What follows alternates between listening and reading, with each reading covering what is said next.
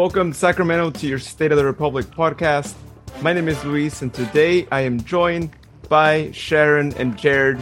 First, let's go to the man who made the trip out to Rising Stadium yesterday. Jared, how's it going, man? A little disappointed, but not just with the match. We'll get into that later, but at least one good thing I can say, even though we didn't exactly beat Phoenix, we still stuck it to them yesterday in more ways than one. But we'll see. There's always this coming Saturday. How are you doing? Wait. I got to find out the more ways than one, because what happened, Jared? What do we know that will be true? Possibly if Miami, say what, or Tampa Bay, what? Tell us a little bit more. Well, Phoenix, it was to have gotten the best record in the league. It would have home advantage throughout the entire playoffs had they won, because that would give them more points than Tampa Bay. But since that was not the case, yeah. Sacramento still finds a way to kind of retaliate even though we didn't win. I like it. Exactly. Yeah. Yep. That's all that was. So how are you doing, Sharon? By the way, thank you for taking over hosting duties in the last show. I really appreciate that. Well, so the whole plan was you were supposed to be able to insert your own comments during the thing, but I haven't listened to it yet, but I understand you inserted noises and different sound effects. So I appreciate that part of what you were able to do from your hotel on the East Coast. Jacksonville, was it? Anyhow, I'm doing good. Thank you for asking. I'm a little bit tired. It's always the cat. You know, there's always a story about the cat. It's either going to be trash, my cat, my neighborhood stuff, or some kind of event. And today it's the cat. I didn't get a ton of sleep, but I'm all right. It's all good. I'm alive. How are you? I'm doing good. I think I've finally recovered right from that jet lag from time change and all that and weather change. Let me tell you, like I come back over here and I'm like, oh, I guess the rain is actually finally decided to be here, especially right when I'm not around. But now we are going to be getting some rain here shortly, which is great. We need any rain we can get, even if it's a really bad storm. It's only going to be for one day, but I know I'll take it. No. So wait. You're not getting the rain. We've been in it since like late yesterday. It's been raining solid up here, and I'm just a few, 60 miles north of you, not even. So yeah, no, it's so funny how the rain bands come in on, from offshore. We've been getting stormed. Our gutters are flooded and all that other good stuff. And wait, you haven't gotten any rain yet? Are you serious? I haven't heard it, unless it was during 2 a.m. where, I'm just like knocked out because I am a heavy sleeper. Then that could have been as well. Oh my goodness. Lucky you. Yeah. So great stuff then. With that. And, of course, with an episode where we talk about us being out of the playoffs officially, it's never a happy thing, especially when it's the first time in history, right? So I guess at the time being, we're still trying to figure out how we are, right? Because we've never felt this way, right? It's like an undescribable feeling where you don't really know how to feel. I don't know how you guys feel about that, but that's just how I feel personally. I'm still processing right now. I mean, granted, I'm used to it being a Kings and a New York Jets fan, but as a Republic FC fan, this is still uncharted territory. I mean, we've never known a season where we weren't in the playoffs, and now we have one. It's like, the hell do we do? You brought up a really good point, Jared. Now that we're not in the playoffs typically, so this is going to be interesting. We try to root for another team, another team that we could gravitate towards. And if I were to pick a team like right now to gravitate towards, if Oakland Roots makes it, of course, they've got my vote 110%. We love all the guys over there. And, we Jordan Farrell's awesome, great coach. But I'm leaning towards San Diego. If Oakland doesn't make it, I'm rooting for San Diego just because of what they did for last year, how they stood up for their players. when they were on the verge of making the playoffs and they stood up against, racism and xenophobia and all of that. So I'm kind of torn. Well, we'll see what happens with Oakland. I mean, they're in a must-win situation. And I'm sure we'll talk about all of that down the road, because technically you follow somebody you like, when this is all said and done, you follow another team and cheer for them, even though your heart is broken. I've been through seasons in soccer and in, different sports where a team doesn't make the playoffs, and you just have to kind of, tomorrow the sun will also shine, as my father always says. I would say that to everybody else. And I'm looking forward to the part of the podcast where we pretend we're the general manager and we're making decisions with the coach, and we decide who we want to keep and who we want to either, I don't know, like find a different situation. There's only like one player that stands out that I would probably not sign again. I don't know. We'll see. So. Oh yeah, I'm looking forward to that so much, and we'll be talking about that towards the end of the episode. So definitely continue to tune in, because it's going to be a quite an interesting end of this episode where we talk about that. Yeah. So when do we talk about, Luis? When do we talk about the golazos of gratitude that Jared coined for our little segment? When do we go there? Because I definitely think that the IKEA burger is not on golazos of gratitude. That's not there. No. Oh yeah, that one. Yeah, let's actually get right to it, and let's do our golazos of gratitude. And I'll let you guys go first, and I can go at the end. But you guys can figure out who goes first. Jared, do you want me to start with Friday, since I have a little bit of a build-up? Yeah, go ahead. Okay, so my golazos of gratitude, it goes out to Betty, our head athletic trainer, and the squad, because they were amenable to a send-off that we gave them at the college when they were boarding the bus to head to the airport. There was a small little group of us. There were 5, and that's including Ryan, Chris McMahon. Can never pronounce her last name, and I'm so sorry. And Rosa, myself, Crash was there with his little dog Teddy. It was sweet. It was small, and I think it helped, seeing the players and having them know that we're there behind them. But watching how they all come out and get on the bus in their little groups, it was kind of sweet. You could see who's buddies with whom and who just get on the bus and get it over with. But I will have to, big shout out to Mark and all the coaches for pausing a minute and taking photos, and the hugs that we got from them, just massive golazos of gratitude for them accepting a send-off from a tiny little crew, which is all we could scrape together at the last minute. And that's my golazo of gratitude at this point. All right. Well, I do have some golazos of gratitude. First of all, I want to thank Heather and Mel for making the trip out here. I know that apparently they've got some family out here, but it was great to see some friendly faces out at the match last night. So made me feel like I wasn't the only one out there, although technically there were a few other folks representing Republic out there, including this one woman with her kids just getting out of the food line. I just barely saw the UC Davis logo on the front of her jersey. So definitely lots of golazos of gratitude for everyone, for the folks that did make it out there to the desert. And then oddly enough, to some of the folks on the bus ride home, because apparently we live rent-free in both their minds and their mouths by how they were chanting F Sacramento, F Sacramento. And of course they were also chanting F everyone else. But apparently we have a new place to live in Arizona. Their minds. So thank you very much, Phoenix Casuals. Wow, look at that hospitality. Wow, great people there. Oh, yeah.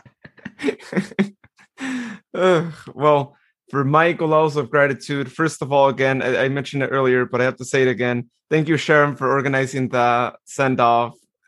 It was really awesome. And I know that you had done one last year as well, and it popped up on my feed when you did that. So the fact that you were able to get another one through right before the season ended, I think was really awesome. And also thank you to everyone who went, because I know it was kind of like a last minute thing, right, that you were organizing. And I was really hoping that you would be able to get enough people to actually make it happen. And I'm glad that people responded to you and that, they were there. And I know the players and staff really appreciated that, especially during the season where, we've had rough moments. So I think it was a great thing for them. And I mean, they were clearly inspired. We saw it on the pitch, and unfortunately we didn't get those 3 points, but I saw a better team. And people tend to think that those are little details, they might not really help as much, but I think when you're on the pitch, without a doubt, players realize what happened. They realize that there's people still rooting for them, despite, again, how the season hasn't been all that great. And I think they need to be reminded of that constantly. So thank you for that.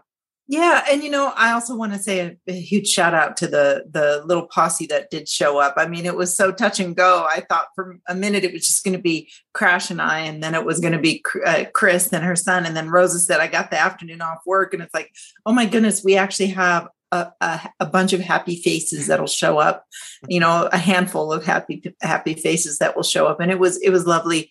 And my heart goes out to those folks, my friends that showed up with the whole thing. And it was so sweet. Yeah, I agree with you 100%. That was well put, by the way, Luis, well put.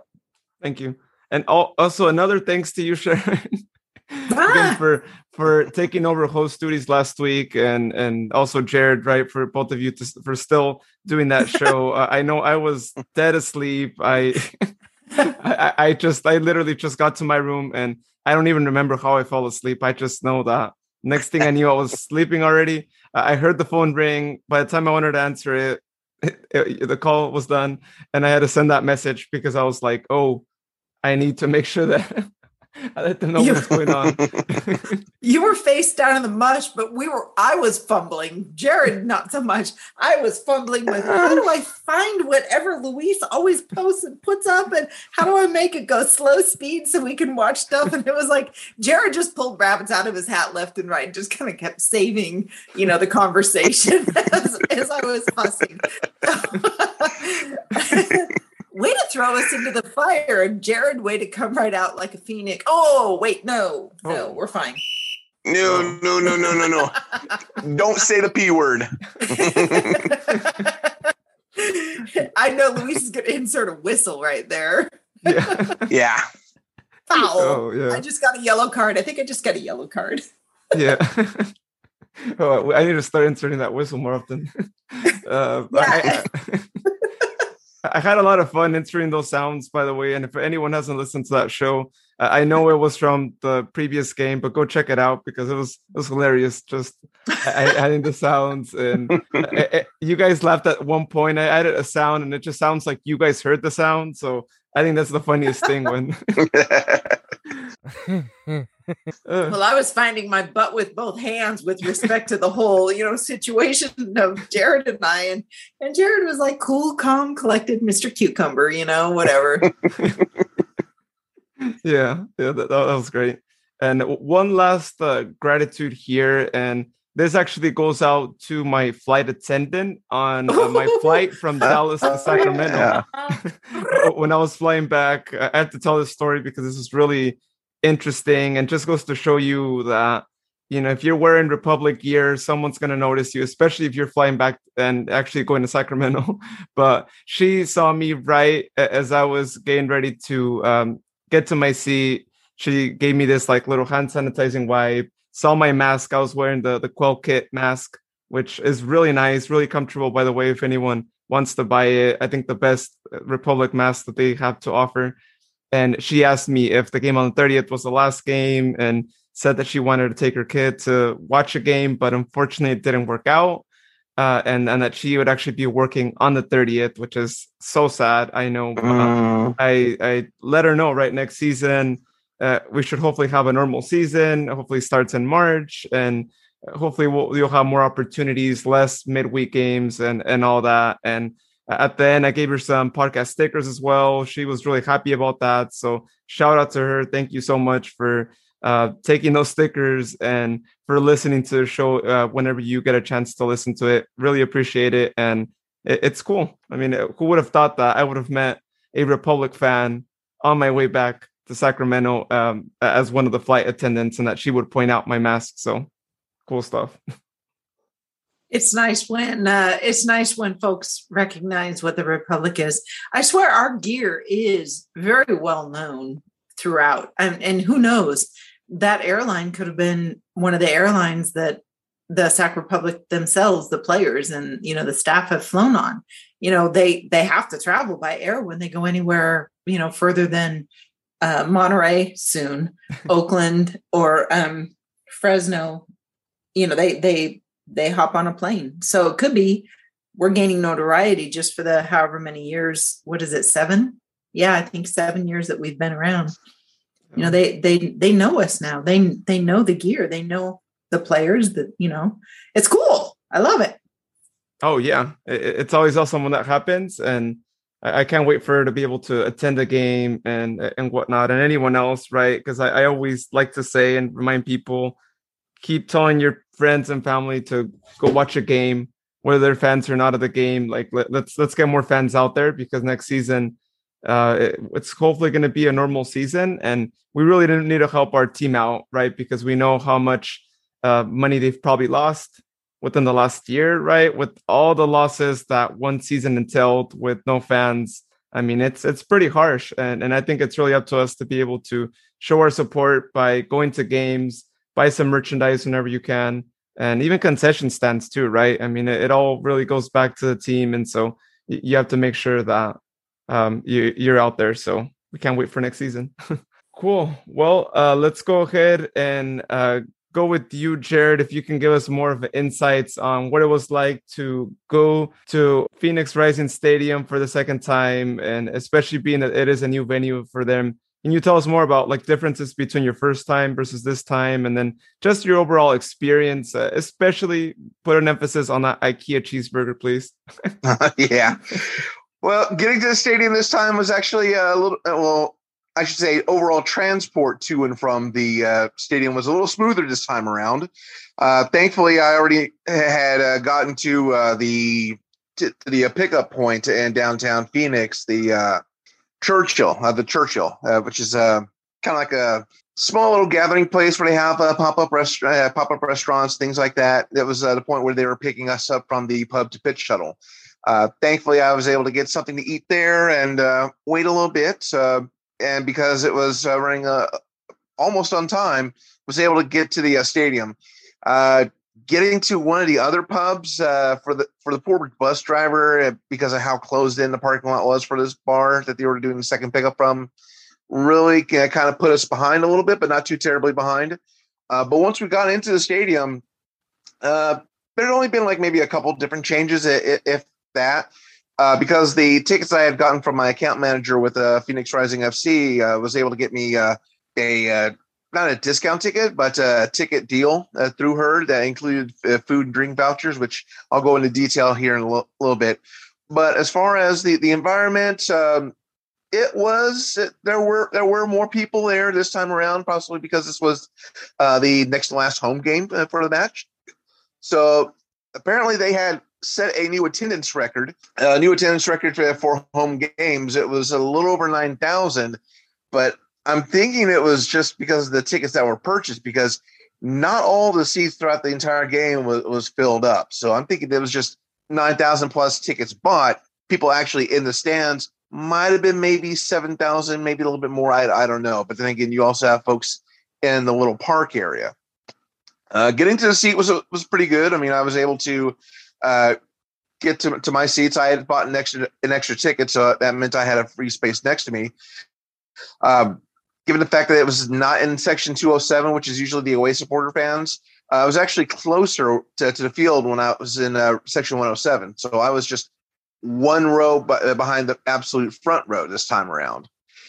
There was a lot more fervent fever for the Phoenix club this time around. It wasn't like a whole bunch of casuals, but even after we had scored, when Phoenix had scored, yeah, there was definitely some ribbing here and there by some of the surrounding Phoenix fans, but nothing too major, all just banter and everything like that.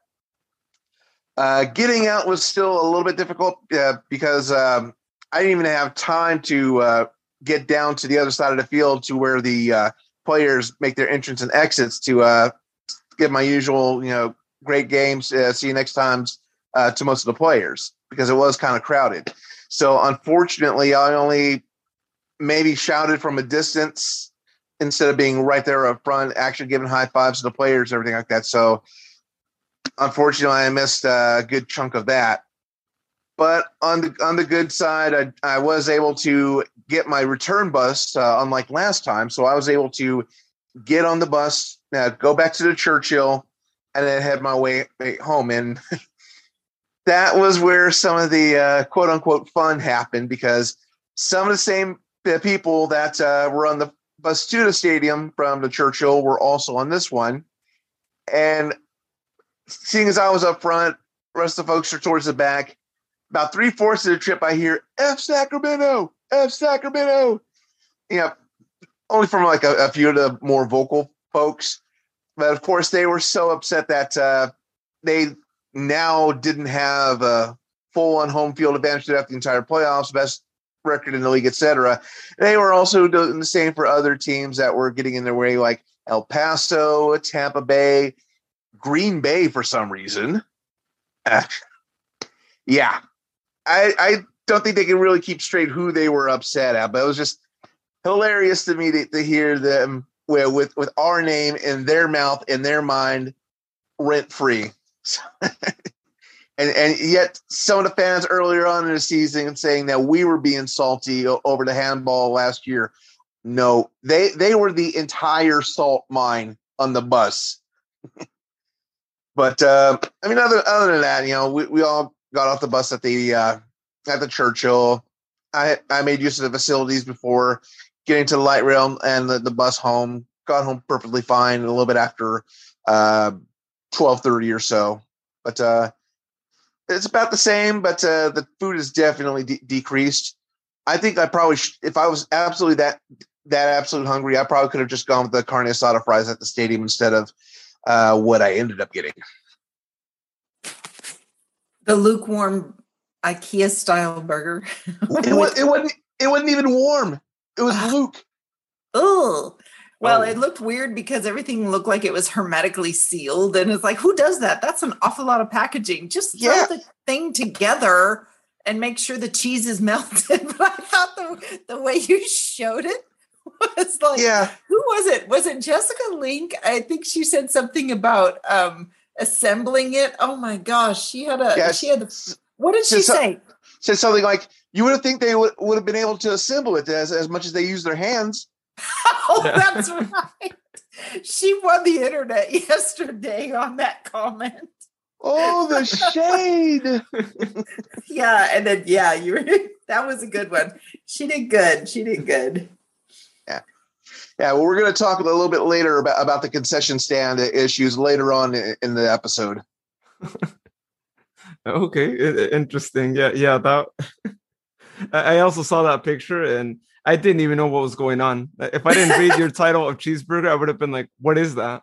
That's food." Well, I'll put it this way: have you ever gone shopping at IKEA? Oh yes. Yeah, that's my go-to store. Yeah.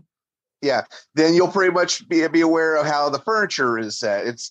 I'll put it this way: they take some assembly required to another level. Yeah. Oh, right. Yeah. Yeah. Yes, they do. They do. IKEA. Yeah. Right. And you never get all the parts. So, you're lucky you got your lettuce and cheese. Anyhow, the statement you made, though, you followed up with something about you could have taken your cheeseburger to the sauna bathroom, or I called it the sauna, but you said it was 30 degrees warmer in the bathroom. Yeah, because the first match I went to, it was already hot outside, but going into the bathroom, it felt like 30 degrees hotter inside. Yeah. You would have looked weird, though, taking your burger into the bathroom. I mean, but whatever. Yeah. I mean, knowing you could have pulled it off.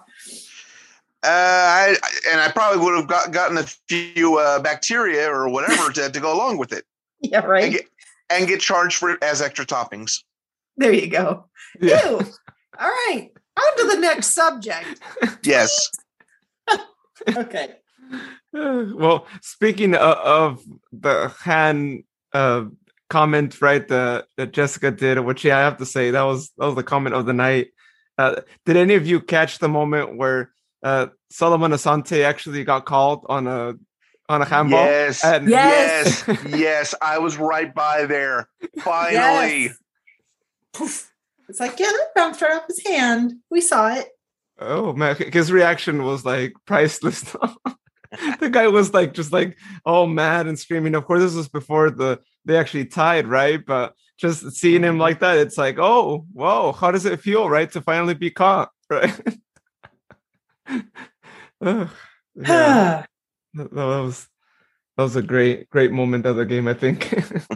So, are we going to talk about the match, or can we just go straight to who our man of the match was? Because at this point, it's almost better to look forward to our final game against San Diego. But yeah, it was fun to watch the goal. My favorite player got a goal. Well, actually, it was kind of an interesting own goal kind of a situation or whatnot. But my favorite guy, one of my favorite guys. I have so many up. AWO. I mean. Oh, yeah. Yep.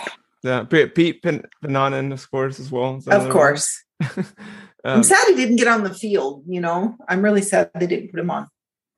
Let's just go ahead and look at the two goals, right, to see what went right, what went wrong in both of them. Of course, we get the first one in the 23rd minute, and what a great statement by our guys, right, to be able to actually go up at Phoenix, which we know is really tough. It's not the easiest thing to do. I think in the past, I remember one match where I think we may have done the same, right? I think it was a Cameron goal early on in the match, if I'm not mistaken, right? Like the 3rd, 4th minute kind of a deal. So the fact that we did it here again was really good. And it just goes to show our statement, right? That when we play against Phoenix, you never know what could happen, right? You never know what situation could arise from that. But Luis Felipe, great. As I said it before, I wanted them to do more outside shots. We know how much we've kept on pushing here on the show, almost every episode. Take those shots.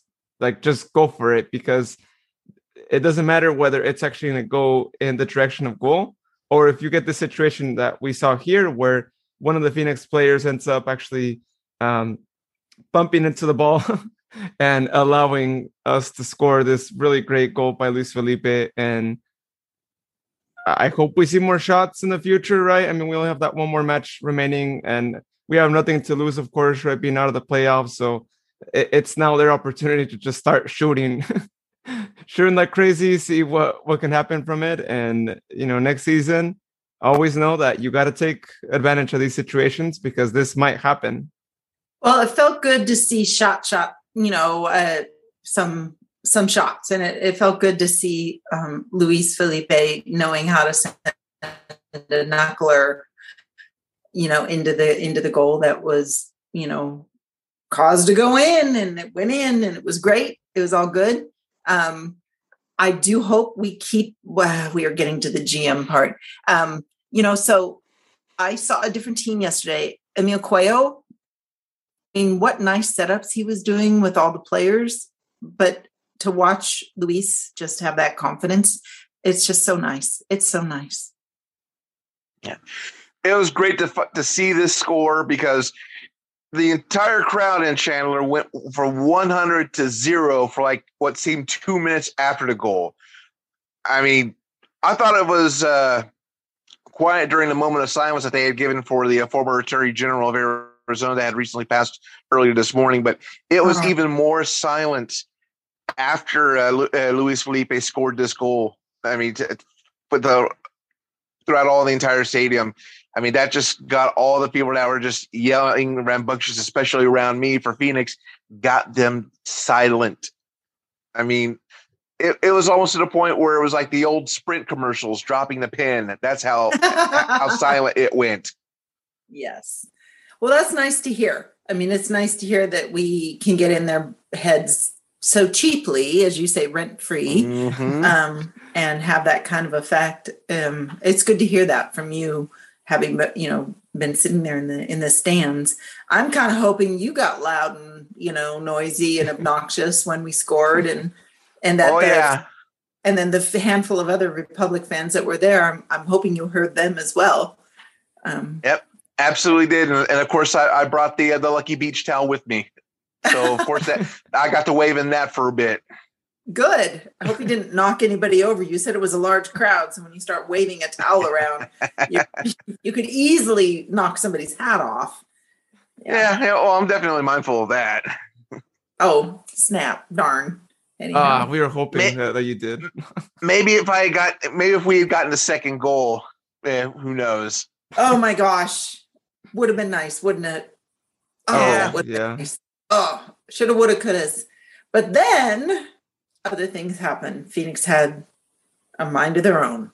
Yeah, well, there's no better thing than being able to celebrate a goal with an away game. And I've experienced that already myself. And it's just so great, right, to hear how silent a stadium gets and how you could be the only one standing up, celebrating while everyone looks at you like they hate you the most, right? And oh man, there's no better feeling in our sport when that happens, especially when you make the trip out to an away match and it's like that moment, whether you win, lose, or tie, whatever happens. I mean, that moment is like a priceless one when that happens. So glad you got to experience that firsthand and experience that for a while, right? Because I'm sure as much as it wasn't as silent as it was for those first 2 minutes, it must have been pretty quiet throughout the whole game until they actually managed to tie, right? Like people must have been really nervous, like, oh, like we lose this one. And I mean, technically we would have beaten them and there's no way they get their home field advantage for that final, right? Because the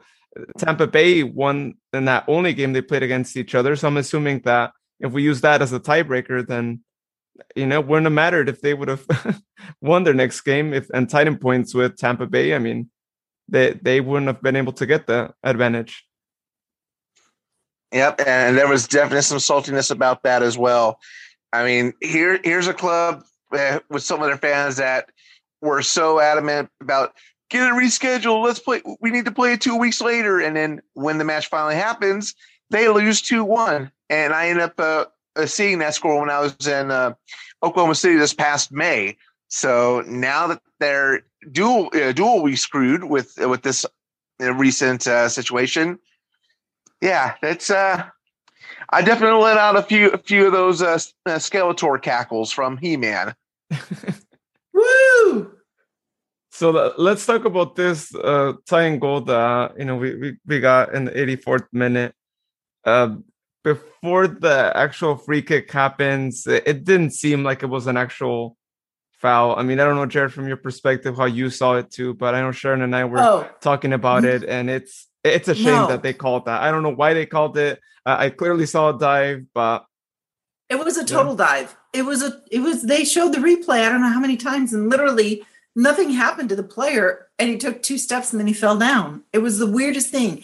I was going to say, go on to ESPN Plus, everyone, and rewatch that. The ref, I think, got snookered, or whatever you want to call it. He wasn't snockered because that would mean drunk. So he got hoodwinked. There we go. He may have been drunk if he called that. I'm just saying. He was. Actually, that the guy who was running the center, he's one of the better refs that I know of. I mean, I've watched him through the years go from, assistant referee all the way up now to, the center ref, the referee of the match. And I think he's probably one of the more fair referees. There was a couple things that he did let go, but he made it really clear when the guys had done 1 ticky-tack, 2 ticky-tack, 3. He made it really clear who had been constantly fouling people, and letting the guys know, even Phoenix, letting them know, you've already done 1, you've done 2, you've done 3, 1 more, you're going to get a card. And then guess who got a card? Santi Mar. Yeah. Right? Oh, yeah. The one that was trying to injure people with his ass. Oh, my goodness. So they get the free kick, and what I've said before, right? The story of our season where we get a goal scored on a free kick, and had this not happen, maybe we do manage to get the win out of this game. But I feel like I've said the same thing in other matches, right? If you guys don't do that foul, if that doesn't happen, I think we could have closed out the game and get those 3 points or get the tie if that was the situation in the game, and that happened. And unfortunately, our favorite player, Nabi, gets the own goal, right? But I think you can't really blame him as much, right? He was trying to just clear the ball away, right? But it's one of those things where he was trying to cover. Yeah. He was trying to cover the keeper. I mean, he did what he was supposed to do. He saw the keeper going towards the pole, essentially. He saw the keeper going to the right, and the defenders are supposed to come and cover the rest of the cage, essentially. And that's what they were doing it. It was classic trying to cover the keeper. Look, Carlos makes a run to the side. The rest of the guys are heading back to cover, and it just bumped into him. It literally, the ball, he couldn't have done it. I mean, it's not like he did it on purpose. It was, the ball came too quick and it bumped on him. So I hope he holds his head up. This is not something that you can predict. Yeah, he did try to flick it up and over. You're right. It wasn't just a bump, but he, poor guy. But earlier in the game, the dude made a run, right? Before this, or was it after this? The dude made a total run up field, and he almost scored a goal. Mm-hmm. Do you remember that, everybody? Let's think about that part of it.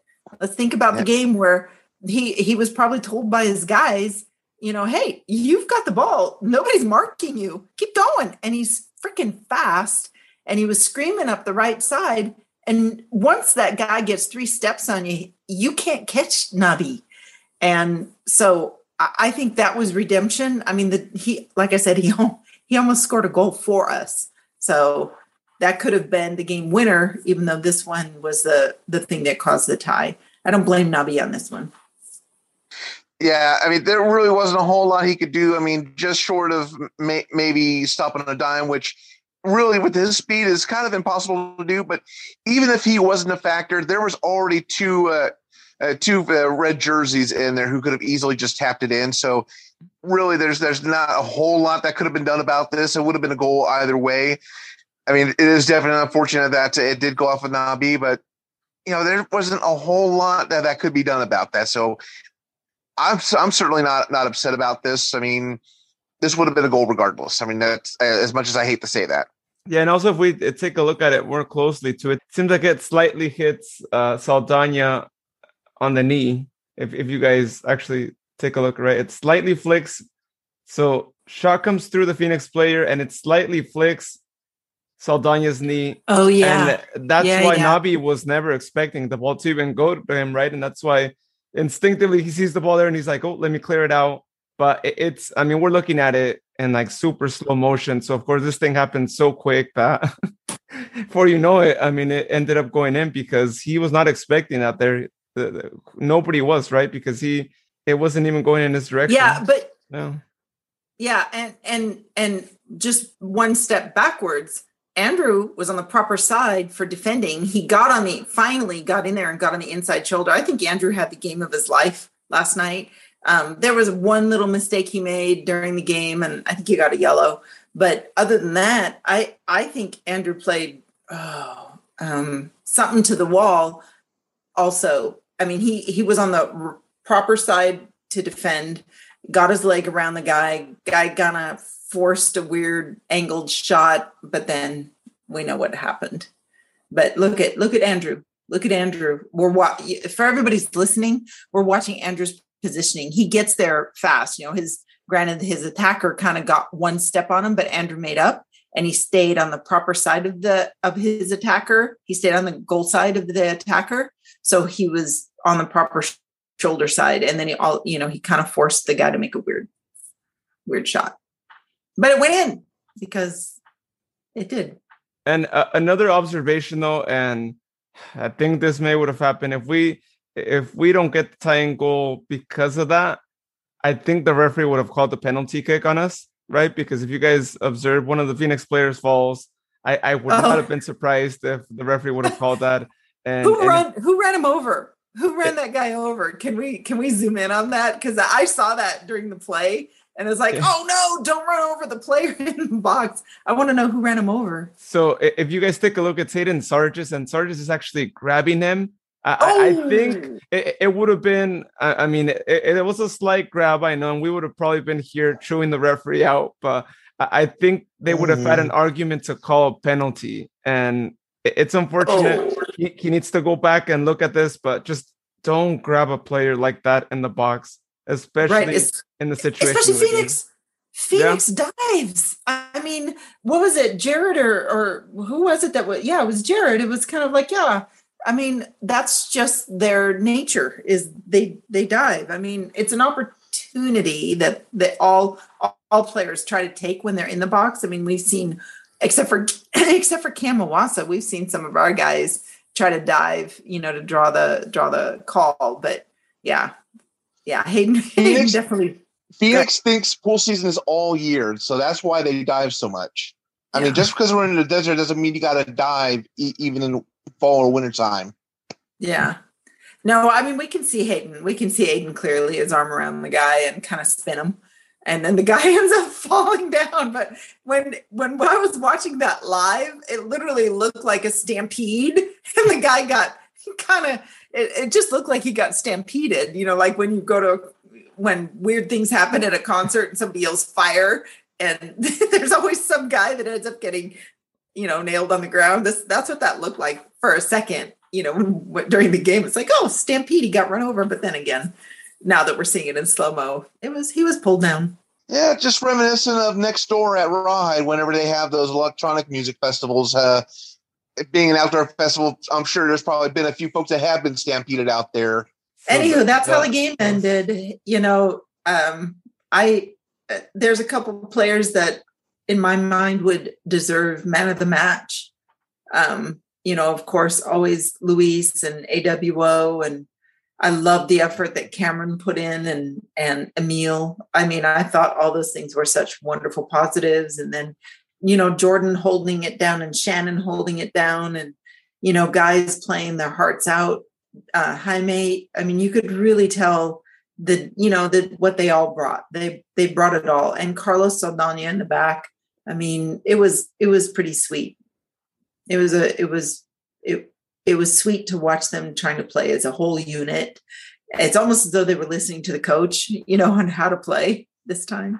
And they should have done Malik a little sooner. I think Malik could have come in a little bit sooner because he almost had a goal for us too, because he's so fast.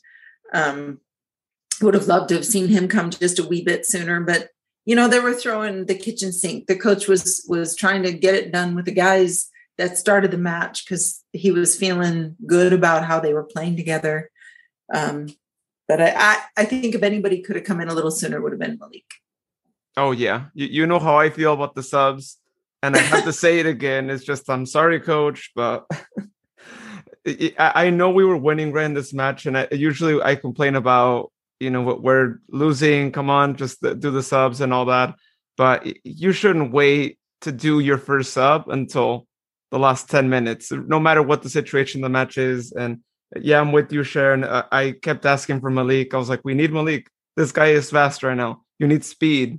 And the fact that he waited until after we get scored on is like, that's too late at that point, right? Because we know how we're like when they get scored on. Although you've always claimed, this is the other part of that coin, you've always claimed that the minute we get scored on, that we should have a sub in there, especially if it's in the second half. So we hadn't been scored on.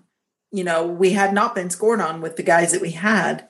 So then once we did get scored on, he subbed them. He had some subs go in. So, I know you like seeing earlier subs, but we didn't get scored on until later. So.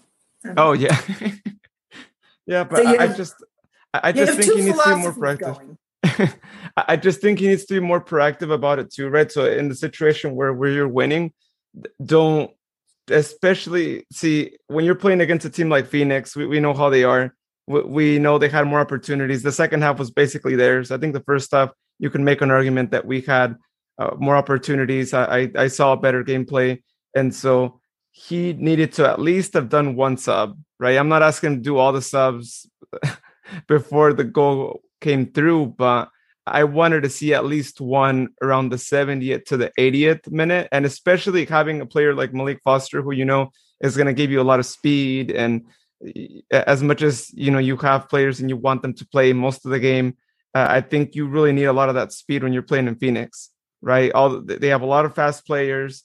And if all we were going to do was just counterattack, then we needed Malik to be there because, like you said, right, we saw him do a really good play when he got subbed in. I mean, we were so close to actually seeing us actually make a crazy comeback out of nowhere.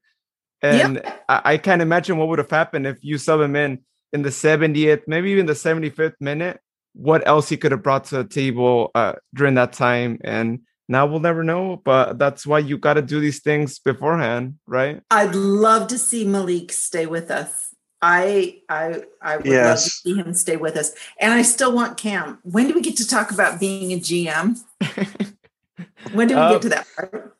We'll get to actually right now. Let's just get our man of the match first and see who y'all got for that. Okay. So, Luis, who do you think Jared named as his man of the match? And then I'll put my guess in and then Jared tells us. Okay, I think he named Luis Felipe as man of the match. Okay, I think he named Carlos, the keeper. She got it right. She got it right. I did? Yep. Oh. Woo! Okay. Yeah, but with this how challenged he was getting by Phoenix's line. I mean, he never faltered. I mean, he was just making save after save after save. I mean, the only way Phoenix would win is because we gave them a charity goal. I mean, that's how it was. I mean, he did not let anything in from Phoenix. It just so happened that a ball bounced off of Nabi, and that's the only way they could even stay in the match. That's how big of a wall he is. This game. There you go. All right, now Jared, you and I have to guess Luis Urbano's man of the match. Okay, so I'm going to guess Carlos for Luis as well. For him, I'm going to say maybe Emil Coelho. So it is actually Carlos Saldana. The guy had an amazing performance. I mean, at least like 3 saves that were so critical, especially in the minute that he did them. And even at the end of the match, right, he had a really good save, which we could have had, a loss happen in this match. And, I'm really excited to see this guy as our goalkeeper. And I kind of feel sad for Rafa Diaz, right, because he was a fan favorite. He was my first pick throughout the season. But then this guy came through and he's had just some crazy saves and whatnot. And I really hope that we maintain this guy for next season. I know we didn't buy him, right? He was just like, if I'm not mistaken, he was like a free agent. He was kind of like a walk-on. Yeah. Yeah. And it's great that they decided to actually get him, right? Because initially, I'm sure their view was like, let's just have a backup goalkeeper, right? Should Rafa get injured again because, Tomas is out. And he's become more than just that. And it's just really nice when you see those stories, right? A player that just came through just to be there if he was needed. And, when he was given that chance, he proved coach that he could be there in the starting 11. And it's like, now it seems like he's won it. He just has to close out the season with another good performance. And I'm pretty certain, I think that the team is going to keep him around and that we're going to see him as our starting 11 goalkeeper for next season. So. Okay, I still have my man of the match. Come on, you guys have to guess. Okay, I'm going to guess AWO. And I'm going to guess Carlos. It's so funny because you skipped over my number one. My number one is always going to be Luis Felipe. But my number 2 was AWO, of course, even though I'm high on him almost always. And my third, just if we had to go to 3, was Carlos, of course. I knew you guys are going to pick Carlos for some reason, ungodly reason. So I had to give the goal scorer Luis Felipe, who has massive confidence. Plus, as he got on the bus, and I don't know if he understood a word I said, I said, I think you see the game faster than everybody else. And he's like, I know. And it's like, no, we say this on the podcast all the time. And he's like, and it's like, did he understand that this is really, we've been talking about him and how he sees the game quickly. And we need that as someone in his position. And it was like, he was kind of like, yeah, okay, whatever. I'm getting on the bus. It was funny. So I'm always going to probably gravitate his way. AWO, Anil, Cam, but Carlos so deserved man of the match from us. He earned his keep. We could see the saves. They did replays for us on the saves that he made. It just amazing. And the confidence that he has, I think he deflected one shot and pounced on it right away, early or midway through the match. And it was like, dude, he got it. It's like sometimes you worry a little bit about how quick their recovery is once they've done a deflection. And if it deflected like close to the goal and close to the attacker coming in, and he recovered quickly enough to get the ball. And that sometimes doesn't happen that quickly. So he made the hard stuff look easy. And that's what a good keeper does. He makes the hard stuff look easy. And he did that. I will say one thing that was out of sorts for some reason. Luis Felipe actually completed the game without getting awarded another yellow rose. No yellow rose this match. The refs are sleeping. He almost got one. He almost got one, but then AWO ended up with it. And I was like, phew. And Jordan McCrary got one. Yeah. And I was freaking out because I thought he was going to get the second, but then they gave it to AWO. It was like, okay, good. My life is happy. Nabi also got a yellow. Sorry, excuse me. You can bleep that out. Yeah. That was what Nabi. Grr. Anyhow. Good observation, Jared. Yeah, that's true. I'm glad that he didn't add one more to a tally. I mean, at this point, he's the player with the most yellow cards in the league. No one could take that away from him. Not the best of titles, but I'm just saying we got a number one. Our Dollar General man of the season with as much yellow as there is. But you know what? Luis Felipe, we love you. You may have the most yellow cards in the league, but that just shows you cannot be taken lightly. You go in there, you destroy the people. You get in there where others may be a little hesitant. So I am mad at you. Keep it up, preferably with less yellow cards, but keep fighting. Keep fighting. Well, so speaking of yellow, he was the best buy of the season, right? So Best Buy. Pretty much. Is he a washer or a dryer or a refrigerator? When you talk about Best Buy, I'm sorry, you're talking the best deal. Got it. Okay. I'm talking both, actually. I think he was both the washer and the dryer. I mean, if we look at all the players, we had a lot of great things to say about him. And so, yeah, he was the full deal, right? Washer, dryer. He was the appliance. He was the whole appliance package, right? He was the refrigerator, the stove, the microwave, the dishwasher, the washer and the dryer, and a fancy range hood. There you go. Yeah. Now we understand the yellow cards. That all makes sense now. Okay, so let's go ahead then and move on over to the segment that I know, Sharon, you're really looking forward to. People are probably also really wanting to hear what we have to say. And let me just give the quick disclaimer that to all the players, if anyone listens, coach, anyone there, please don't take anything that we're about to say personally, right? These are just things that we've observed. Nothing against you, right? We all think all of our players this season, luckily Mitch isn't around anymore, are amazing. That they've been really great with us anytime we've tried to talk to them. And we're really happy we've got to meet pretty much almost everyone at that Meet the Team event. So yeah, let me just say that before anyone says anything. But let's go ahead and talk about what we would do as the GM of Sacramento Republic, especially now that we know that we're out of the playoffs. Just one more game next Saturday against the Loyal at 7:30. what would we do? What kind of movements? Who stays? Who leaves?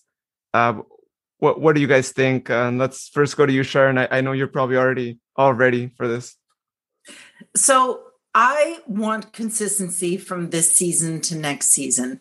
And, we got rid of so many players from 2020 to 2021 that I think team chemistry had a little bit of a screw up. I'm not certain that the locker room was sorted out, but I think if the players all know and it's really clear and the contract, if they exercise the options and everybody agrees, I would like to see pretty much the core of everybody stay. I mean, I love Dan Casey in the back. I think he's awesome.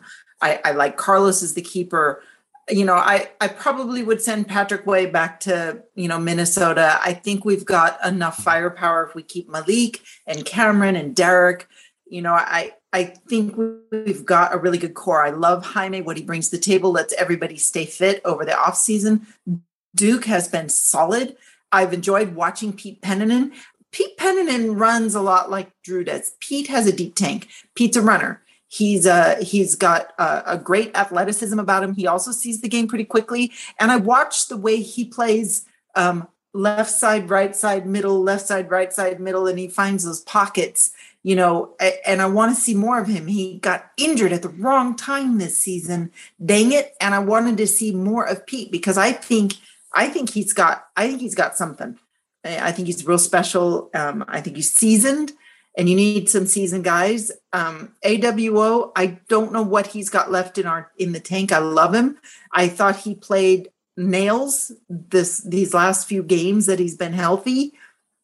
I'd love to see a way we could keep Nabi, but that's going to be a tough one with Minnesota probably wanting him more so next season. It would be really, people are bagging on having loans, but that's just the nature of the game. That happens in the English Premier League. It happens everywhere. You get players loaned here and there. But there's very few players that I would want to say goodbye to. I would tell the young guys, the academy, the guys that have come through the academy, I would tell them to work on their bulk, work on their, just work on some things that you see that some of the more experienced players have and be patient. Love Jordan. I mean, it's kind of like, why let go of a product that if you could coach them, but if they are more receptive to the coaching and to the system, why get rid of something that we have to start to fall in love with the next group again? I mean, just when you know what everybody brings to the table and then you get rid of them. I don't know. I hate end of season, beginning of, I hate this time. And that's why it's like, there's so few that I would get rid of. What about you guys? What about you, Jared? Yeah, I know with the fact that now we're not going to be in the playoffs, that just means the usual annual fire sale can begin sooner than normal. I mean, I would definitely love to keep the majority of the core. I mean, there are players that I'm really not going to be too happy with if they end up getting sent off. Of course, I certainly would like to keep Emil. Anything to get rid of Mitchell Tainer. I mean, get him off the roster officially. But I mean, I like this core of players. I mean, there may be some that who knows how long we will have left as far as what they've got in the tank. I mean, it's really going to be a wait and see. I mean, it always is. I mean, there's hardly anybody I'm not going to miss from here. I mean, there's going to be a lot of good players here. It just really depends on what they've proven across the year, if they're going to be staying around. And then, of course, like you said, you've got the loan situation that we have with a few players, which ones to keep, which ones to send back. Needless to say, I hate this time of year. I mean, I really do, because we know the nature of the second tier soccer. We're not going to have the same folks, or at least some folks are going to be here, others won't. Yeah, I am not looking forward to this. And speaking of the loans, in all fairness, I think Jerome looked good for a little while, but I would pick Malik over Jerome. They're two different style of play, and I love Malik. I love a runner who also has ball skills. And I think if I had to pick, if somebody said, who would you rather have, Malik or Jerome? It's like, Malik. I think his heart is here. I think wherever he lands, he has shown that his heart is where he is right now. And I appreciate that. Yeah. All right. So, and you, what about you, my dear? I know what you're going to say, and it's going to be interesting. I also know that we haven't seen Fatai Alashe, so I think he's probably moved on as well. So that makes the decision making a whole lot easier. Yeah. Oh yeah. So I am actually gonna start also by saying, like you guys had mentioned, I am a big fan of consistency, right? Like, let's have more of these players next season, because we don't want to run into a similar situation that we did at the beginning of the season, where we were still trying to figure out what that starting 11 was going to look like, and coach had to experiment a couple, and yeah, let's try to move away from that. And so to make things easier, I'm going to give the names of the people who I think should be on their way out. And everyone else, consider yourself still on the team, in my opinion. And how's that conversation going to go when you talk to him face to face, general manager and head coach? That's going to be awkward. That is going to be, yeah. I'll have to try and formulate it in the best way possible. Again, this is just my opinion. This is just from my observations, and I don't mean to bag on anyone, right? Because everyone is really amazing. Except one individual who I'm just going to start out naming too, because I really want to start naming this guy, Mitch Tainer. We want him out. Please don't ever come back to Sacramento.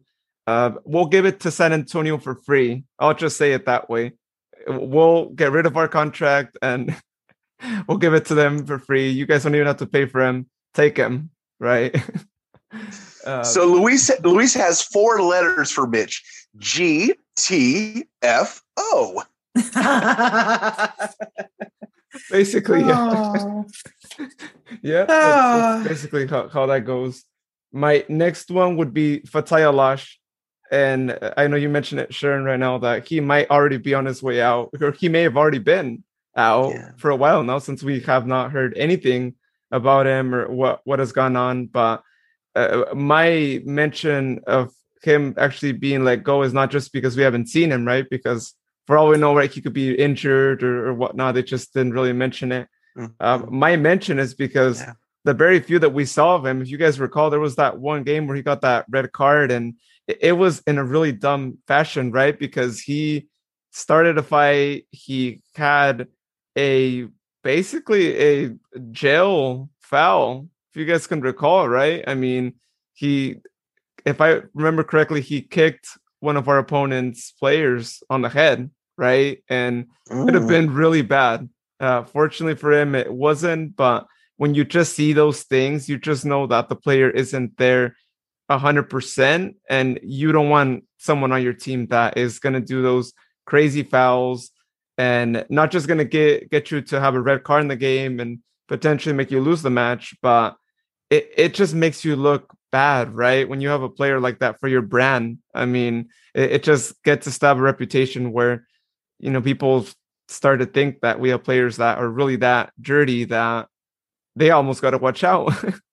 And so, once that happened, and I don't know if maybe that was related to why we didn't see him ever again, but it could have been, because strangely enough, I mean, shortly after that happened, we didn't really hear much of him or what would actually be happening. So that's the one I'm going with there. Next guy, and you guys are going to be really mad at me for this one, but Carlton Belmar, I think he's had some time already with us, and I know he was a really good player in the previous teams that he was with, but with us, it just doesn't seem like he's been able to really gel well, at least as well as he did with other squads in the past. And I wish I would say that I would give him another season, but I just feel at this point he's had already some time, and he just hasn't been able to really be the Belmar that we saw in the past. So even last season, not that I agree with you, but last season everybody was really high on KB. If you remember, it was, there was a lot of he was bringing a lot of goodness to the table. last season. And yeah, I understand the part about gelling, and I love KB. Oh my God, what a good person. Yeah. He's a really nice guy. Like I mentioned, like nothing personal here for people on my list too, but it's just one of those things where, he was brought to us as a goal scorer, as a really top goal scorer, as we know, right? But when things just don't work out for him, I think it just doesn't. And I think if he moves on to another team, it might work out best for him. And it's not so much that he himself didn't work out. I think it's just maybe the team chemistry, right? Just wasn't there. And it could be a formation thing. I'm not sure, but I think he is a really good player. It's just in Sacramento, it just doesn't work out, unfortunately. Yeah. Yeah, that's kind of, Jared and I aren't touching that one. It's kind of like it's going to the next. Who's your next? Yeah. Bye-bye. So Jerome is my next. I know he's on he's on loan, and so in all likelihood he's probably gonna go back to Tulsa. Please take him back, Tulsa. And I know Sharon, we talked about it before, right? The guy falls and he takes a while to like just come back up and just continue on with the game. And we don't need players that aren't going to be moving the game quick, especially when you're down in the score line. And I just haven't really seen much of him really this season. I know he had an interesting background with other clubs, even a brief spell with some youth national teams as well. But I don't really see much of him. Yeah, and we kind of got him almost like on an emergency when Tucker Bone went out and we had another striker go out. It's like an emergency. We needed help, and then somebody came back, or then we also got Malik. I don't remember how the whole thing went. No, Malik got healthy. That's what it was. And so yeah, it was kind of weird. We had to grab him suddenly, if you know what I mean. Yeah. Yeah. And this next pick, I don't want to sell him, but I actually want to loan him out. And especially if you could do a short-term loan, do like a 6-month loan kind of a thing, I would actually loan out Julian Chavez if coach is not planning on giving him the playing time that he deserves, right? Because the guy has a lot of great qualities. We saw him score what I still dub as the best goal in Republic history. And the Vegas goal. Yeah. and if he's not going to give him enough playing time, then give the guy a chance to play with another team for 6 months. And heck, if they want to do the same with other academy players, then go for it, because I want to see them get more playing time. That they really need it, right? And if you do a short-term loan where they're just going to come back and no option to purchase at the end of the season or at the end of 6 months, then go for it, right? We have nothing to lose. They get their playing time, and all is good. So I hope that we see that if coach is not planning on giving him more playing time, because it's unfortunate, but you could see the guy really wants to play. And I had just a brief chance to talk to him at the event that we went to, and he seems a bit down, right? Because he knows that he's got the talent to be able to make it to the starting 11, but if you don't get plenty of opportunities, then it's just demotivating. So we'll see how that goes. Next guy, and I have to say, I'm reading off this list based on jersey number, right? Otherwise, this guy would have probably been number one, or maybe not number one, number two in my list. But Patrick Weah, please give him back to Minnesota. I don't care if the loan was free. I don't care if that was, but just give him back. I'd much rather you put one of our academy players as a forward, or just get another forward from somewhere else. But this guy clearly is not working out. There was a reason why Minnesota loaned him out. And if it was a free loan, then now I understand everything. So yeah, enough said with him there.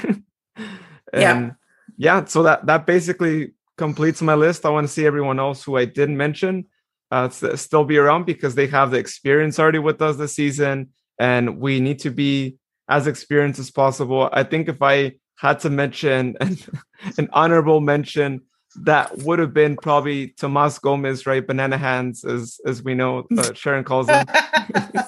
But I'm kind of on the fence with him, right? Because he did have the experience of playing with us already. And if one goalkeeper goes down, you always want to make sure that you have another goalkeeper there who could be a good backup in the bench. So I think, I probably would keep him just for that reason, that we never know what could happen. So, well, interesting lists that we all have, and interesting perspective. I mean, this was fun playing general manager for a wee bit. So let's talk about the coaching staff. I mean, I'm good with Matt staying as the head goalkeeper coach. He's great. As far as Mark Briggs, he has a good track record prior, and pandemic, you can't really judge a guy through the pandemic because it was like weird. And this season, there were just too many injuries and too many changes and too much disruption for this season for him to really, I mean, I'm not making excuses for him, but just watching from the outside perspective, there was just too much. I mean, like right when we were relying on Tucker Bone and the system being built around certain players, boom, he's gone. Just when we were getting high on Jaime doing something, all of a sudden, boom, his knee is screwed up. It's like, dang it. And, we just get these weird niggly injuries throughout the whole season that you just, like, as a coach, what can you really do when you're constantly throwing curveballs and then you're bringing in guys, new guys, and it's fine. Or Malik gets better and now he's playing the runner. He was kind of put into Tucker Bone's role in a way. And so what? What happens next? So is it a coach thing? Is it a player thing? Is it a combination? Do we kind of let's unfold it for next season? I don't think we get rid of the coach. Honestly, I don't think that's a thing. So I just want to see more wins next year. And I think if you let the guys gel, it might turn out okay. Mm-hmm. Yeah, I would agree. These past couple of years have been definitely wonky, for lack of a better term. I mean, especially this year. I mean, with all the injuries that we've had, really, you can't blame the coach for injuries. And I'm not making excuses either. But I mean, this is definitely not a usual year. Had this happened in 2019, maybe we might start wondering about the coach. But I can't this year. I mean, just too many things have happened that are beyond Mark Briggs' control. I mean, if we kept our guys completely healthy, that could be that could have been a different result. I mean, we wouldn't have had as many ties, but I think I'd like to keep Briggs on for one more year at least. So I would also add on to you guys too, that I would keep Coach Briggs one more season. And not just judged by the season, though, because if I was judging by the season, then I would probably say, let's give someone else an opportunity. But last year during the pandemic and how difficult of a year it was, the guys still managed to pull through and have a really great team that really gelled well together. And that's why I was a little disappointing at the end of the season that we got let go of so many guys, right? Because we had a system in place. They were playing really well and they managed to do good, even though there was no people watching them in the stands. And so it's unfortunate that he had this drop, but I know he's actually proven to us that he can be a good coach and he's really passionate at all that he does, right? We all see it. We've seen the videos of him on the pitch. And if you go to a game, you hear him nonstop, you see him, all that. And I really appreciate that from a coach, where you see a coach that is really involved in the game, really doing all that, right? As a fan, especially as a fan like myself, who is out there and is really getting really intense, right? When those situations happen in the match, you really like when the coach can actually also have that, and it helps drive other fans to also feel the same way. And it's a really great thing, especially because we could look at past coaches, and nothing against them, but I never saw other coaches that were so into the game, that were so loud like that. I mean, maybe Perky. I know, Sharon, you saw more of him, yeah, and all that. But I think the other ones, again, I don't mean to bag on them, but they just weren't as alive, right, as Coach Briggs and Perky were. And I like when coaches are like that. So that's why I would keep him around one more season. If he doesn't do as good next season, then we might have a different conversation at the end of the season. And I think a lot of things rely on communication. And you notice who the captaincy shifted over the season from this player to that player. Now it's Duke Lacroix. And I personally asked Duke, I said, are you open to having the players come to you if they need to figure out how to establish communications with coach or, run something past you? And he says, absolutely. So whether that's happening, we don't know.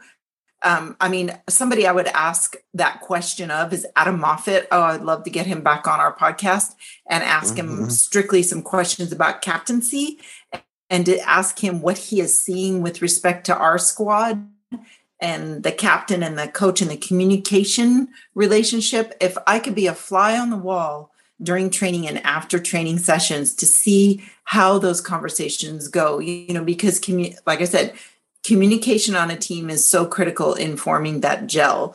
And, when you see cliques forming, it's kind of like you got to break them up and you got to get the guys to avoid the clique, so the academy guys are kind of like a clique as I can see, it's just the way it is, but it's like there needs to be a little bit more and a little more communication. And the coach has to be that person he's got 25 employees that he's overseeing, and he's got helpers to help oversee that. But at the end of the day, I say you keep Carlos in there, and I think he's a little bit more vocal. And I think he can help be that fabric that creates that nice communication and that nice that interweb thing where the guys know each other so well and they know the coach, and it's that camaraderie thing. They have some of it, and I'm sure they do when they're on their away trips. But I just want to see more. I want to see more. So that would be one thing I would tell Coach: work on that, get that going, and show us. Let the cameras come in and show us how the guys are, gelling together off the pitch. And the cat hasn't come in to verify or validate me on this one, but I think that's one of the keys. Usually I was just looking. That's about right. Right about now is when the cat comes in and it starts to, you're right. Yeah. No appearances yet from Keisha. I think I'm a lucky girl at this point. Yeah, we'll see what happens with Coach at the end of the season. I know there's a lot of pressure surrounding, right? A lot of people that really want him out. And it's sad when you hear those things, right? Because we know that this is kind of how it goes, right? As we all know, with just any team out there, people want a coach out. The moment you start to lose a couple of games and worst of all, right, if you don't make playoffs in one season, especially when you've always made the playoffs in history, these things go on. And I hope I'm wrong, but I have a feeling that the team is actually going to end up looking for a new coach and maybe even looking for a lot new players. And we might see just what we saw at the beginning of the season, right, where we saw some players that we got really close to, right, that we were like, yeah, this guy is great. I think he could do really great next season. And then we get shocked and that happens. And I hope I'm wrong. Let me just make one mention, though, before we end the segment, of one guy that I do want to see return to the team and why I think there might be a chance, right? And I'm actually going to start a whole campaign around this, and we'll see what happens, what gets picked up. And I already have a hashtag ready for it. He knows it as well. And I know a lot of you would be really happy to see him back. And that is our good old Bilian Bijev being able to return to the team. And I was actually speaking with him, and he's actually going to be a free agent. And OKC is actually now out of the playoffs officially after the tie from FC Tulsa last night.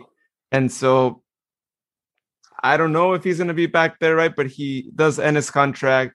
And so let me just say, hashtag bring back Bijev is going to be a thing here soon. Once I get this podcast posted and all that, you're going to see me try to hashtag that as often as I can, because the guy's going to be a free agent.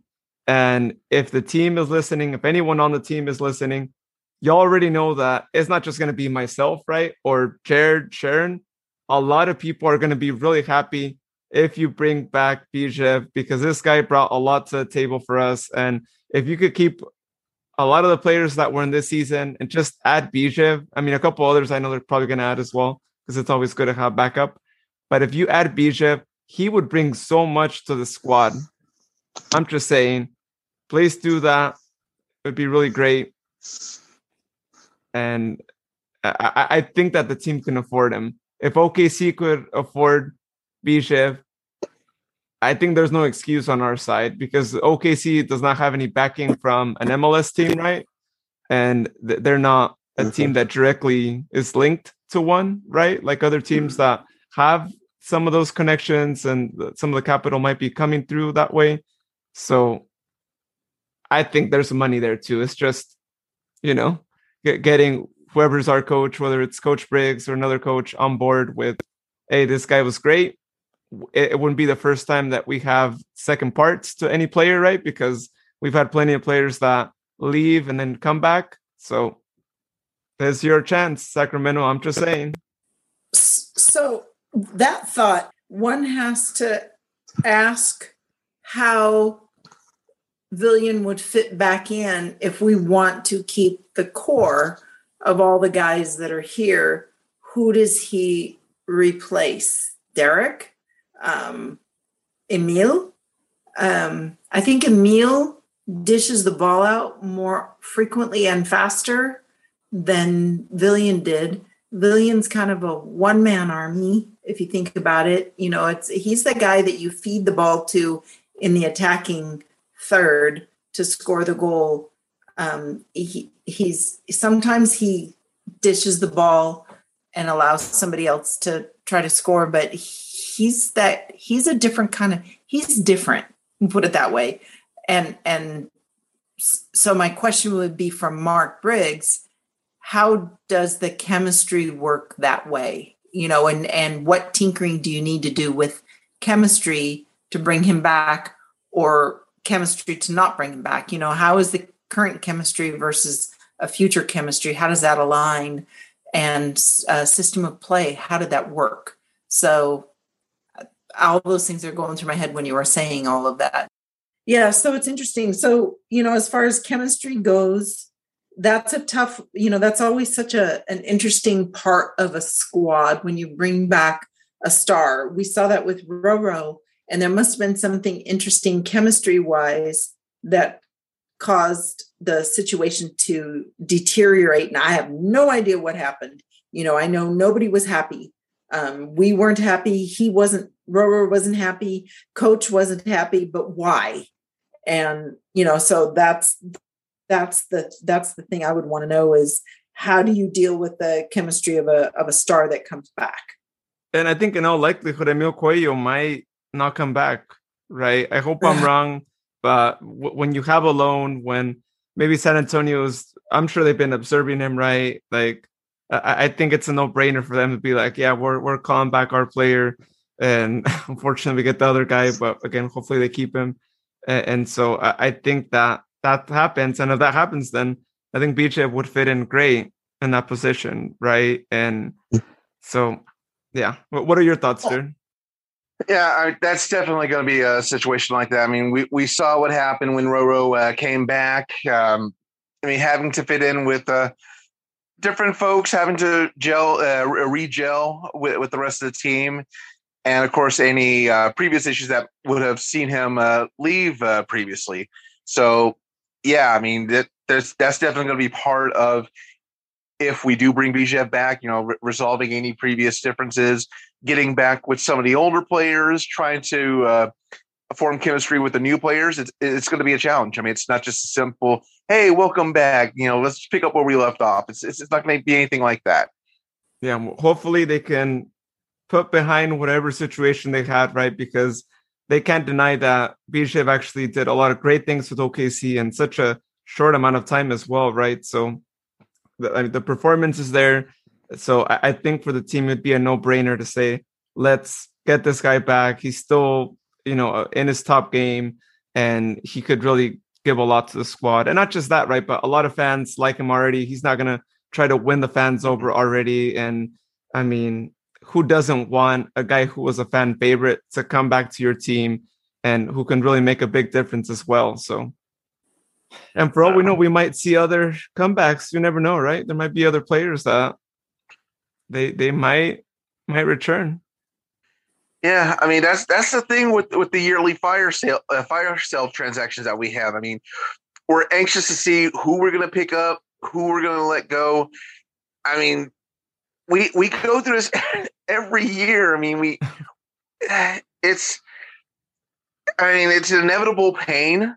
I mean, to see so and so is departing or going to another team, and then we just basically lose our brown butter.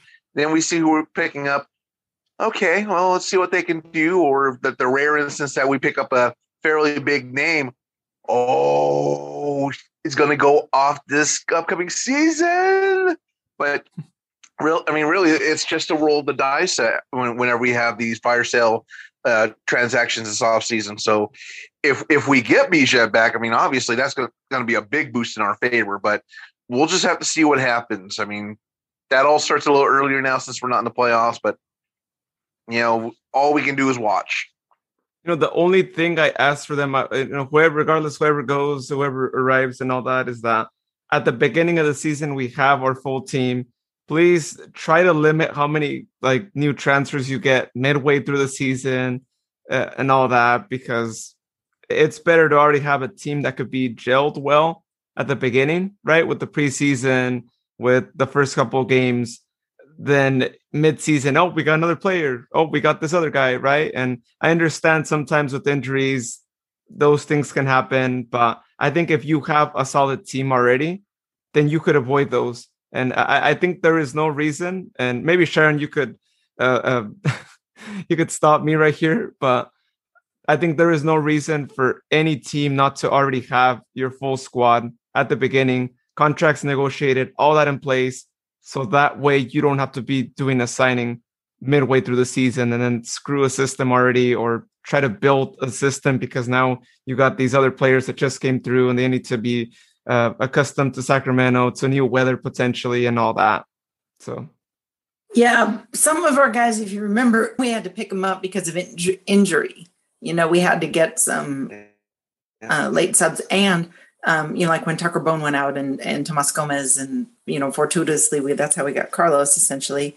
But if you think about the major injuries that our team has suffered, and then Malik, we had him in the beginning, and it's just, he ended up getting injured early on. And so when he was actually fit to play, we saw, an incredible, bloom of, blossoming of this, what his skills could offer. So it's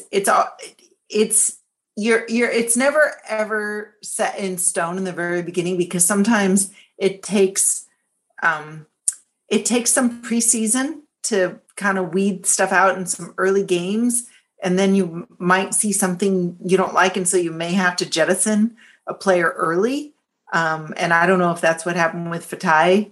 And so there's always a little nibbling around the edges. We had our core.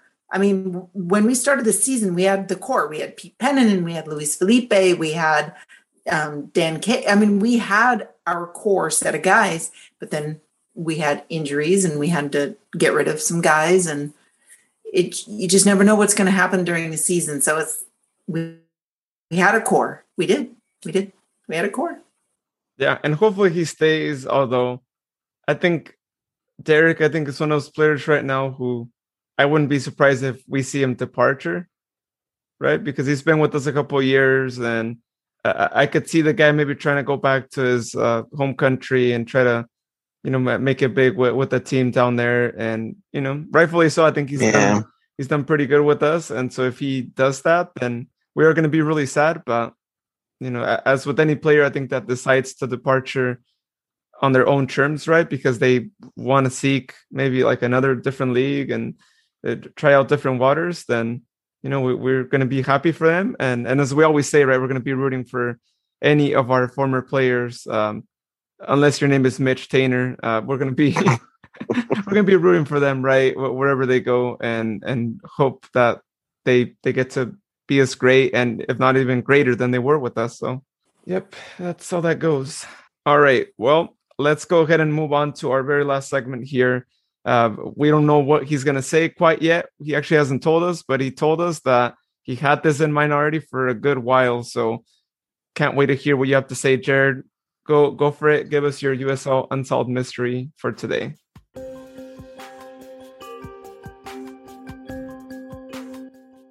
And I will say you might want to keep your finger handy on the bleeps just in case.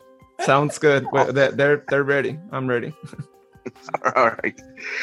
All right. Now, some folks may have already seen what I'm talking about, but I'm sure the majority of our listeners may not have had a clue on this.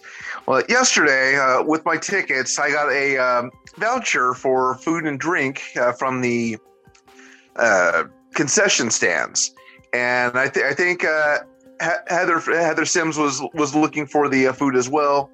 Hopefully, she avoided it, but I decided when I used my first voucher at the Phoenix Rising FC Stadium to get a burger. Now, most places, I mean, even the gas stations, most places will have it, one, hot or at least somewhat warm under heat lamps, and two, the toppings will already be pre-assembled for you.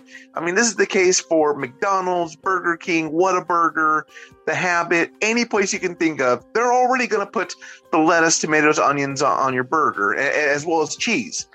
But what I experienced is this. I went to go and turn in my voucher for the burger. They hand me the burger, which was room temperature, not even halfway warm. And then they gave me the slice of cheese in a wrapper on top of the burger. So I go to, I figure, okay, maybe it's a fluke. Maybe it's because I'm wearing my Republic FC kit on enemy territory, whatever. And I go past it. So second half comes, I decide, I could probably go for a beer. So I decided to go ahead and use the other voucher at a different tent in a different location. And it was the same thing, except this time I got lucky and they gave me lettuce and tomato in a separate bag. So I'm thinking, wait a second, the other stadium that they were playing at, that was closer to IKEA than we are. So, I mean, my USL Unsolved Mystery is, why is Phoenix Rising FC treating their fans and attendees of the matches like they're third-class citizens when it comes to food? I mean, I've gone to numerous other pro venues, whether it be one of the big four leagues, minor leagues, what have you. I've even gone to gas stations, cookouts, any place that sells food, and they at least build the burger for you, and it's at least somewhat hot or warm. This was nothing. They basically had pre-wrapped the burgers. I'm thinking probably what they did is they cooked so many at one time and just put it in storage, like a temporary food storage, not even keeping them warm or anything like that. These were room temperature. If these burgers were any more stone cold, I would have unwrapped the burger and I would have heard give me a yeah from the burgers. I mean, that's how stone cold they were. And you have to put it together. I mean, some assembly required is good for children's sets, play sets like a Malibu Barbie house or a Lego play set. It is not acceptable for food. I mean, if I wanted put it together burgers, I would have gone to Toys R Us. Oh, wait, that's right. Toys R Us ain't around anymore. But Phoenix, if you're going to claim you're a world-class club, if you're going to say you run the West, at least run a damn concession stand right. Hot dogs I get, because even gas stations put the hot dogs and the buns separate. I mean, I totally get that. But burgers are put together by the food workers. So the only thing you have to add on is the ketchup, mustard, mayonnaise, whatever, the wet ingredients. All the dry ingredients, including the cheese, are intended to be put on the burger that is fresh off the grill or at least has been warming under the heat lamp. This is no way to treat not only your fans, but visiting supporters, anybody like that. Would they do that inside the Wild Horse Pass Casino? I seriously doubt it. But at this rate, given the ownership of Phoenix, nothing surprises me anymore. I mean, one of the owners of Phoenix Rising FC is Diplo. He was a big name in the DJ world. But a friend of mine has noticed how he ran his Mad Decent music festival. I mean, it's almost up there with the Fire Festival, but I digress. His ownership, as well as Pete Wentz and some of the other owners of Phoenix Rising FC, they are going opposite directions. Yes, they're going high up in the standings, but they are taking their food service down below the basement. So the big mystery, Phoenix Rising FC, why are you treating your fans and your supporters the way you do with how you are serving this food? I mean, I may complain about the price of food at Heart Health Park, but at least one, it's delicious. Two, they put all the food together for you. And three, you're not feeling like you're shopping in IKEA having to assemble everything. I mean, I know this is more of a unsolved mystery / rant, maybe more on the rant side, but I've got to voice it out. And then earlier today, Phoenix Rising had the nerve to send me a survey asking how the match experience was. So I'm going to see if I get a response from this. I may even have to reach out to my account manager that got me the tickets. It's going to be an interesting week. That's all I can say. But Phoenix Rising, get your together with the food. You work on the food, you're going to get the fans happy and wanting to come back. And then this way, everything will be world-class over there. But start with that first. Unsolved Mysteries Explained, Phoenix. Well, you'll definitely want to keep us up to date next podcast if you get any comments and how they handle the situation there. But man, I'd much rather wait a whole first half for my food at Harcourt Park than get a burger like that. I can't imagine. That's already a bad experience. You get that like that and you're like, this is not fresh. This is really bad. And I paid so much for it. Ugh. Even Orange County and San Diego, I had to wait forever for the food, but at least it was hot off the grill and tasted good. I mean, granted, the San Diego burger, I lost my appetite because we were that big of a hole, but at least they made the effort. It was good. It was hot. I had to wait forever, but it was still decent. I mean, San Diego and Orange County, they could speed up the pace, but, it was worth it. Phoenix, I tasted hockey pucks that had more flavor than this. It's so funny because California, almost all the teams, the big thing that they look at in California, because Californians are pretty choosy. I mean, there's 40 some odd million of us.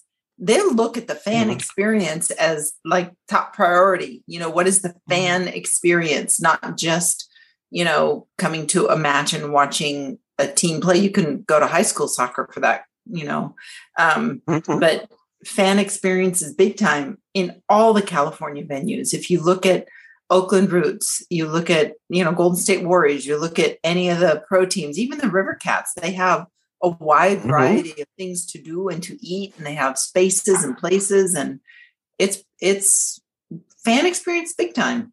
California, I think we nail it that way. Yeah, and all the other pro sports teams around here, I mean, whether it be the D-backs, the Suns, the Coyotes, hell, even the Sun Devils, they have decent food. Some of it's great. In fact, I still remember the Kachina burger when I went to my first Coyotes game a couple years ago. Big, massive, juicy, a little pricey, but it was worth it. But this at the Rising FC, it's hot garbage. I mean, to put it cleanly. I mean, This is just severely disappointing. Oh yeah, room temperature garbage too, right? Because it wasn't even hot. Oh yeah, good point. It's like garbage that's been sitting on the wayside. Well, the interesting thing with the burger, Jared, I actually, before I close this out, how much did you pay for that burger? Yeah, let's also get a price tag for this. Yeah, let's get a price tag on that. Well, it was actually a voucher that came with the ticket because of the special deal that I got with the account manager. But I think if you were to pay for it, I think it was probably somewhere between $7 and $10. I'm not sure. I mean, it's not exactly Mercedes-Benz Stadium out in Atlanta prices where it's like $3 or $4. I mean, I'll put it this way: if I were to have to pay for it, I would have almost cursed out the people there. But I was like, you know what? It's a voucher. It's free. was probably worth free. I mean, I would have told me, like, if I'm doing y'all's job, like as far as the, warming it up and putting it together, just charge me $1 instead of whatever price you're doing. But I mean, ultimately in the end, they're just trying to get as many food items out to customers as they can. But seriously, the club needs to look into this. They need to go back to the drawing board on how they're doing this. Yeah, quality over quantity. I mean, that's how it typically is. Well, let's go ahead and remind everyone, if they haven't been following us on social media, then please give us a follow. You can find us at State Republic 12 on Facebook, Instagram, Twitter. Now that the season is pretty much over for us, you can be guaranteed in November we're going to have a couple of live shows. I'm trying to get a live interview as well, and I'll schedule it well in advance. So anyone has any questions for our guest, you can leave them in the comments beforehand. Republic Jeopardy number 3 might be coming your way sometime in November. Sharon's going to have more help this time with getting the questions, and it is going to be themed this season with stats, with different things that happen in the season, in and off the pitch as well. So be on the lookout for that. If you follow the season closely, you might do pretty good. And so check that out when we get that announced. Also, as we mentioned, right, next Saturday is our last game of the season against San Diego Loyal at 7:30 p.m. And we are going to have our last town hall of the season on Friday. Be on the lookout on social media for timing for that. But if you want to join, as always, send us a message or be on the lookout on social. We'll send out the StreamYard link for anyone who wants to hop on just to talk about this last game and even give your thoughts on the season. You can be on there. So check that out. Be on the lookout for that. Also, with it being the last game of the season and with the Republic actually doing Fan Appreciation Night, well, we're also going to do our little twist on Listener Appreciation Night as well. So if you want stickers, we can give you more stickers than usual. I'm trying to make sure that we clear out most of our inventory in this last game, and Jared's going to have a good stack himself as well. So Jared will be in TBB. I will be in TBD because I'm not quite sure where I'm going to be sitting at quite yet for this last game. Sharon, I think you might be VIP and 107, right? Are you going to do the hybrid thing? 106. Either both. Who knows? Yeah.